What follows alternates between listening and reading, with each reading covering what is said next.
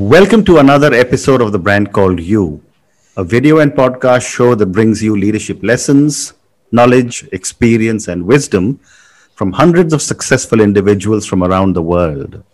Today, I am privileged to have a serial entrepreneur, someone who's highly accomplished from Krakow, Poland. Richard Lucas, welcome to the show. Thank you very much. Richard is a business and social entrepreneur. He runs TEDxKazimierz. I hope I have the pronunciation right. He's the co-founder of Unicard, ISL, Innowacyjne System. Let me help you. Innowacyjne Systemy Logistyczne. I think Polish is a very tough language. Thank you. And he's an investor and board member in several companies. So, Richard, before we get into any detailed discussions about your business, what would you say are three key milestones in your career or your life? I would say one is graduating from Cambridge University in the UK. My father was an academic, and I don't see myself as a particularly academic person, but somehow this is one of the world-class universities, and getting a degree there kind of positions you as someone to take seriously. In my later life, it didn't matter so much. When you're in business, your customers never ask, where did you go to school? But this would be one thing. I would say, secondly, having children. So my first child was born in the 13th of December 1996, and becoming a parent. And this somehow changed my sense of identity and my purpose in life. And then, strangely, actually getting divorced a decade later, when I became a single dad and this was like, I would say that all the other failures I had in my life were different compared to the challenge of going through divorce. And sort of, let's say, if you have different people have the concept of the midlife crisis, but this was 2002, so 18 years ago. And in a sense, it's a reboot. Suddenly you reconsider everything. What is an achievement? What is a failure? Correct. Something of that scale puts it into a different perspective. I can go into detail on the business side, but in terms of my life, I would say these are three dramatic events. Fantastic. So let's talk about, your journey as a business and social entrepreneur. My first question, when I was reading about you, you're involved in so many businesses, so many investments. My first question is, how do you manage your time? Well, it's a journey. And I think that there's three things to say. One is that I don't manage these businesses. Every business I'm involved in has a managing director, a CEO, and it's not me. So I've been a CEO 3 times in my life, and in one case, in the longest stretch, for 7 years, from 1992 to 1999. So I know what it's like to be in charge to run a business, but it would be impossible to be the CEO of so many businesses. So how do I run all these businesses? I don't.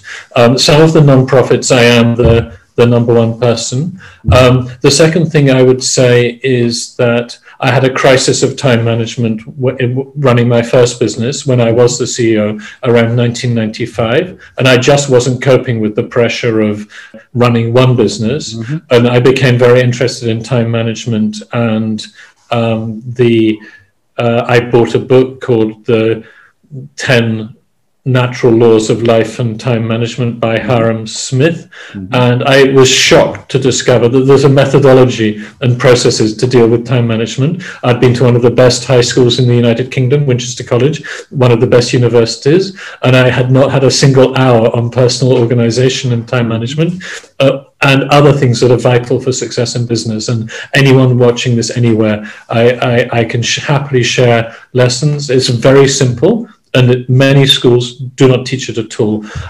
In terms of how it is now, I'm a believer in the to-do list. I always have a to-do list. I try to think at the beginning of the day, what are the most important things I have to do today, and do them. And I'm not as rigorous as I should be. You should have a yearly plan, a monthly plan. There are many, you can optimize it, but the key thing is to have a to-do list and do the things that are most important first. And if you do that, you will be way ahead of most people, because what's urgent is not the same as what's important, and you should focus on what's important. Correct. Well said. Now, because just even attending so many board meetings, even if they're via Zoom or whatever is a challenge. And so, Richard, let's talk about your focus area, which is technology. Tell me, what is the technology environment like in Poland?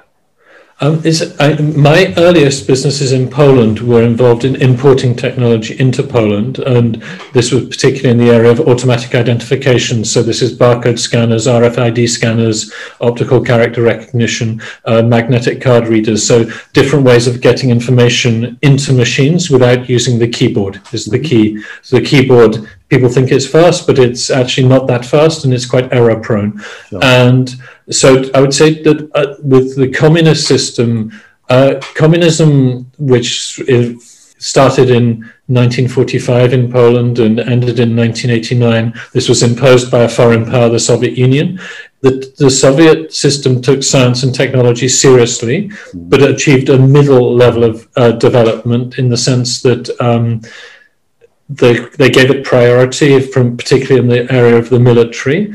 And in some ways, although I'm deeply opposed to the communist system, it did have the effect of raising the human capital, particularly of women, in Poland, although Poland was relatively progressive in contrast to its current image, that women had lots of senior positions and still do in Polish society, even pre-communism. But in terms of general education, so I would say the general education base was quite good, but the lack of the market system, in order for the technology to diffuse and be adopted, you need to have capital mobility, the profit motive, technological process and competition, and these are the characteristics of the free market system, not the socialist system.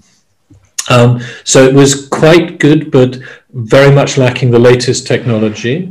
This was the historic sweep. But I'm more global. My biggest businesses are in America rather than in Poland. And I would say now that Poland has good universities, free markets. We're part of the European Union, which is the largest market in the world. I think even China, possibly China is bigger, but the income per head in China is much lower than in Europe. So, and I would say we lack the deep pools of capital that you would have in a advanced market economy. Like you don't have the historic savings of the middle class in a place like Belgium or Holland or Norway or Ireland or the UK or America. But it's thanks to the internet, just as in India, if you have a smart idea in India, you can look it up and 10 minutes later you can know a lot about it with a little bit of research. We have access to that, and I think that's so. But we lack the really big pools of capital. We don't have companies like British Aerospace or Rockwell or IBM that are domestic. The biggest large Polish companies are still not that big. Very interesting. So out of your portfolio, which are the businesses closest to your heart? I know this is a difficult question, but I think it's very important to say that this is like asking a parent which are your favorite children or your favorite child. It just doesn't make sense. Businesses are, in some ways, they are like children. They have their own legal identity, they have their own personality, their own culture, and they're different. And I'm a competitive person. I think that I celebrate success, and some of the businesses that have been very successful are less successful now, but they still have chances to come back and reinvent themselves. And also the other thing is, if you imagine listening to this interview and you were the CEO or an employee of one of the businesses that is struggling, how insulting and offensive it would be to hear me say, I don't like this one so much. So I think it's not only inappropriate.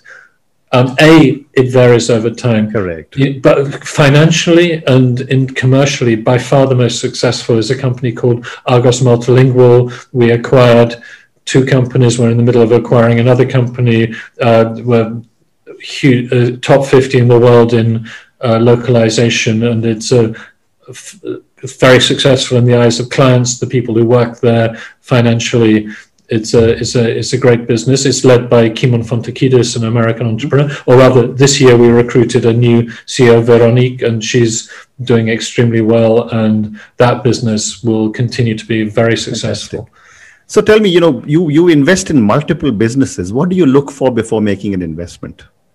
Okay, so several things. I have an article called "Tough Questions from a Potential Investor." I can share that if you share show notes or stuff like that. Number one is, do I understand how the business can make money? Maybe these aren't in order, but this is one thing.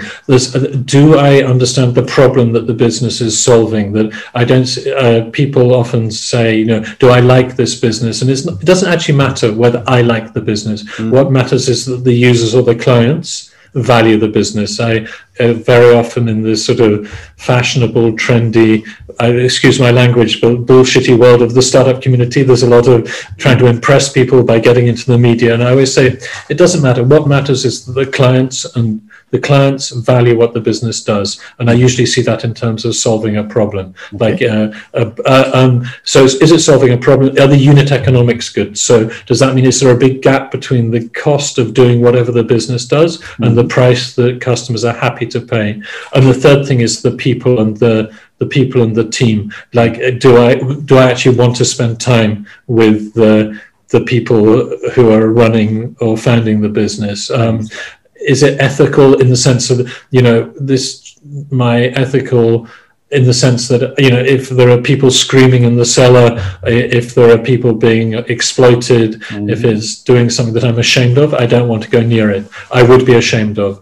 There are some other criteria, but those are the main ones. Okay.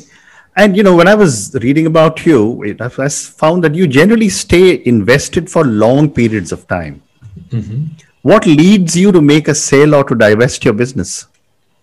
Again, I've personally evolved. So I think when I started my first businesses, I was despite having this great education, there'd been very little entrepreneurship education. Even reading economics at Cambridge, economics at a university like Cambridge is not about business, it's about how the economy works, which is a different question. And I love doing economics. I think it's very interesting, but it's not necessary to be an economist to be a business person, and vice versa. A business person doesn't have to be an economist. So I would say that when I started my first businesses, I didn't even have the concept of an exit. You know, I didn't realize that this is something that people do. You start a business, you build it up to some kind of critical mass or position, and then you sell it. I didn't even know this. Crazy, but I really didn't even have that concept. But then later, now I've been trying to simplify my life. I think I'm involved in too many things. So now, during the last year, I sold some of the shares in my smaller businesses to co-founders, to external people. And in a way, I've become tougher. But one of the things that's important, very often the entrepreneur investor is both the main shareholder and the leader of the business. And I was fortunate, and partly by virtue of being a foreigner in Poland, who when I moved here didn't speak Polish. I'm Polish now, I'm a Polish citizen. I'm very happy to be a Polish citizen. It means I'm still a citizen of the European Union, which matters a great deal to me. I was able to separate the issue of being the owner of the business from running the business.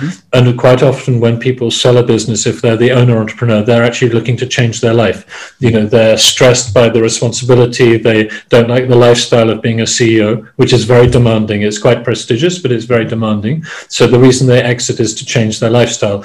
Because I'm not the CEO owner, I'm able to carry on being an owner without the burden of the joys and burdens of leadership. So in which case it becomes a more financial decision, that quite often a smaller business will be sold for 3 or 4 times its earnings. In other words, you know, if you're making $1 million a year, you can get $4 million for your business. Sometimes valuations are higher, but very often entrepreneurs overestimate the value of their business in market terms. But if you think of that the other way around, that means that if you can keep the results for 4 years and you own the business for 4 years, you've got the same amount of money as if you sold it and you still own the business. So if you're not desperate for cash, it's often a better thing to hold the business rather than sell out. So, So what leads it? These days, I just look at the deal. Does it make sense for me? And is the person buying it going to be good for the business as well? So, you know, so many businesses invested in, must have got your own set of core values that you look at before you invest and how you get involved in every businesses. What are your core values? It's an interesting question. I would say that, I mean, my kind of personal mantra is have fun, make money, be useful. That I'm competitive. A business that doesn't make money is a hobby.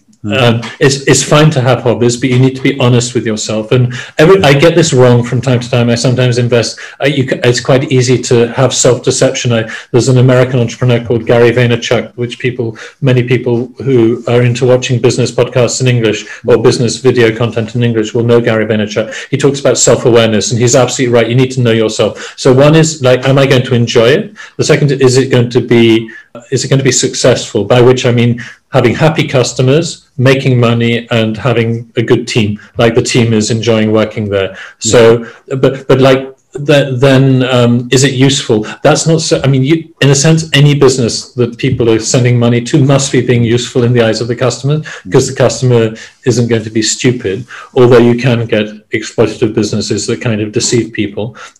So can I be proud of it? But I think I like the idea that at least in some area we can be better doing it, like something to be proud of, the way we do it. It can be a very simple business, making sandwiches, but you should have something about that business where you say, we are doing the best sandwiches on our street. Even it doesn't have to be super cool, game-changing, awesome, disruptive, scalable, world-class X. I would love to. I'd be very proud to be Elon Musk, but I'm not. But I can be proud of some of the small businesses I'm involved in, as well as some of the bigger ones. Fantastic. So, Richard, you work with so many different CEOs, so many different companies. And as you said in the beginning of our conversation, that CEOs run the business. My question to you is, what are some good qualities a CEO should have? Well, obviously leadership. And I didn't understand leadership when I started my own business. And half an hour on Google and YouTube will take you a long way in understanding leadership. But I've come to learn that leadership is the ability to get a group of people to work towards a common goal willingly, not because you pay them, not because, yes, you have to pay them, but somehow motivating people to work together towards a common goal. And that means you have to be able to define the purpose of the organization. You can't lead if you don't have a purpose. You must define your purpose. Then there are lots of subsidiary qualities to do with that. So you have to realize that people are individuals. You can't manage people. You have to get to know the people who you report to you. I gave a talk at a conference in Poland a few years ago saying that, and this was quoting a wonderful American podcast called Manager Tools, which is the best management podcast I know, by former soldiers who went into corporate life. And they said that if you don't know the names of the children of the people who report to you, you should resign from your job as a manager or as a leader, because how can you expect people to go the extra mile or kilometer for your business if you don't know the names of the people who are most important to them? And if you think your company is more important than their children, you're just you're crazy as well as incompetent. Yeah. So you need to get to know your team, because different people are motivated by different things. Some people want security, other people want to develop, other people want money. You need to know what motivates people. And then just set an example. So, if you want other people to use your CRM system and update their notes in the CRM, you have to do it too. If you want people to arrive on time at meetings, you have to be on time at meeting. So basic, I'd say business hygiene, organizational, like being reliable, being trustworthy, setting an example, being a good communicator, listening, not speaking so much, listening, figuring out what people are like. Also, you need to have that, what I say, business. If you're talking about a business leader, a business sense. Is this a good business? Are you buying it for 1 and selling it for 10? If you are, that's a great business. You know that. And other people, it's all about prestige, and they don't get the core business. I could go on, but those are a few of the qualities. Terrific. So let me move to the second part of our conversation, which is some questions for you personally. Richard, so much achieved so soon, so early in life. Looking ahead, lot of great things ahead. What does success mean to Richard? And I'd say that it evolves. I think as I've become more sort of financially secure, I would say I'm going to leave my family out of this, because I think that you could talk for hours about relations with your children, your ex-wife, but like leaving family out of it. I would say that I'm happy when I'm doing things that I know have a purpose I believe in, and a lot of the non-profits I'm involved in are to do with community building, fighting social isolation and loneliness. And I think that if I can see, so that's one thing, it's like the purpose, but then it's also, is my involvement in it making a difference? And so is it using the skills I've got?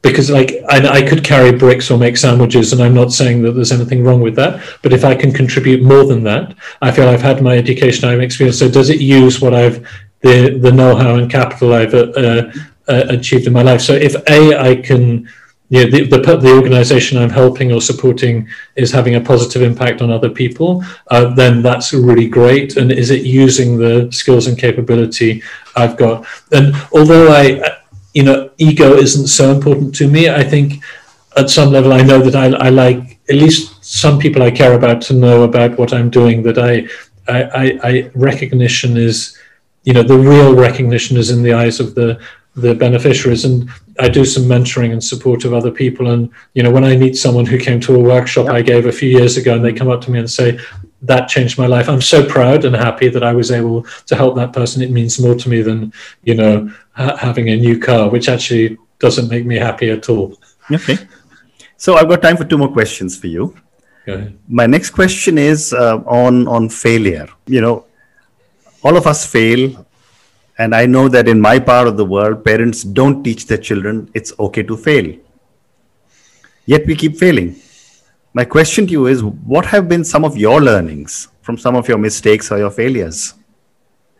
I think the biggest mistakes I made were after I'd had my first business success. Mm-hmm. And that was not being realistic about the reasons for that success, that somehow overestimating my role and my talent in the success and underestimating the role of luck. And so then when I invested in after my first business success, and I had some money, not many millions, but enough money to mean I could invest in other businesses. When it was going wrong, I just threw more money into it. Mm-hmm. I didn't want to face the failure, and the business had failed. Mm-hmm. But if you have extra money, you can delude yourself that you're not failing, like some of the current American presidents.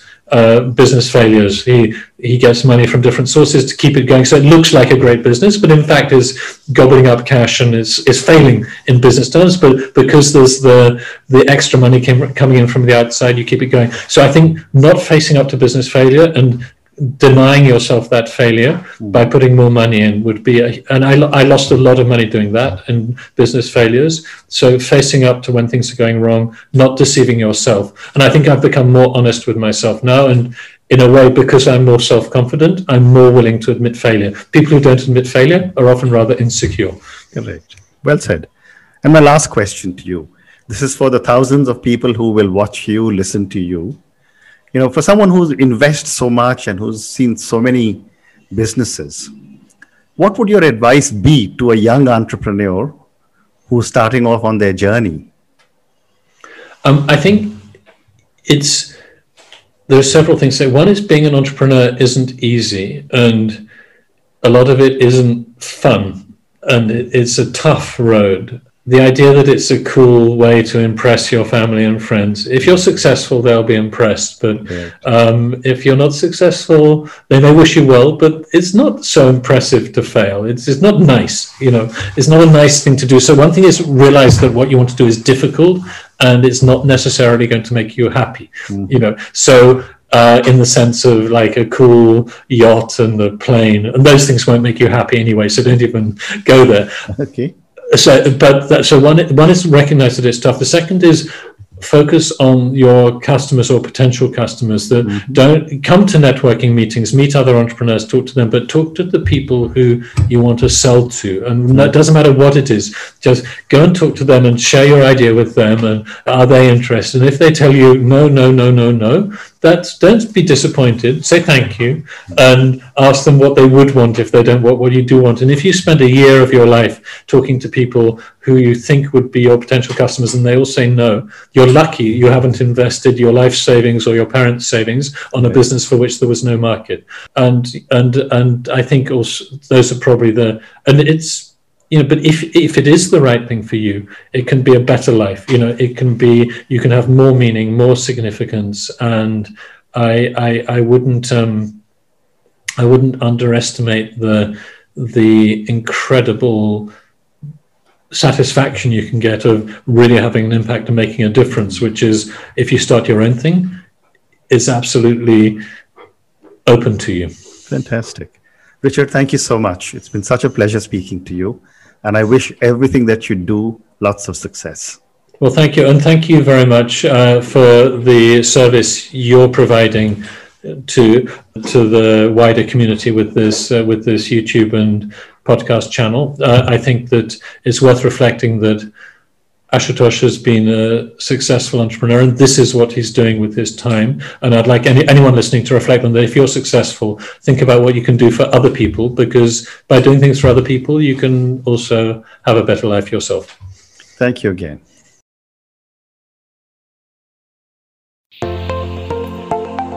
Thank you for listening to the Brand Called You videocast and podcast, a platform that brings you knowledge, experience, and wisdom of hundreds of successful individuals from around the world. Do visit our website www.tbcy.in to watch and listen to the stories of many more individuals. You can also follow us on YouTube, Facebook, Instagram, and Twitter. Just search for the Brand Called You.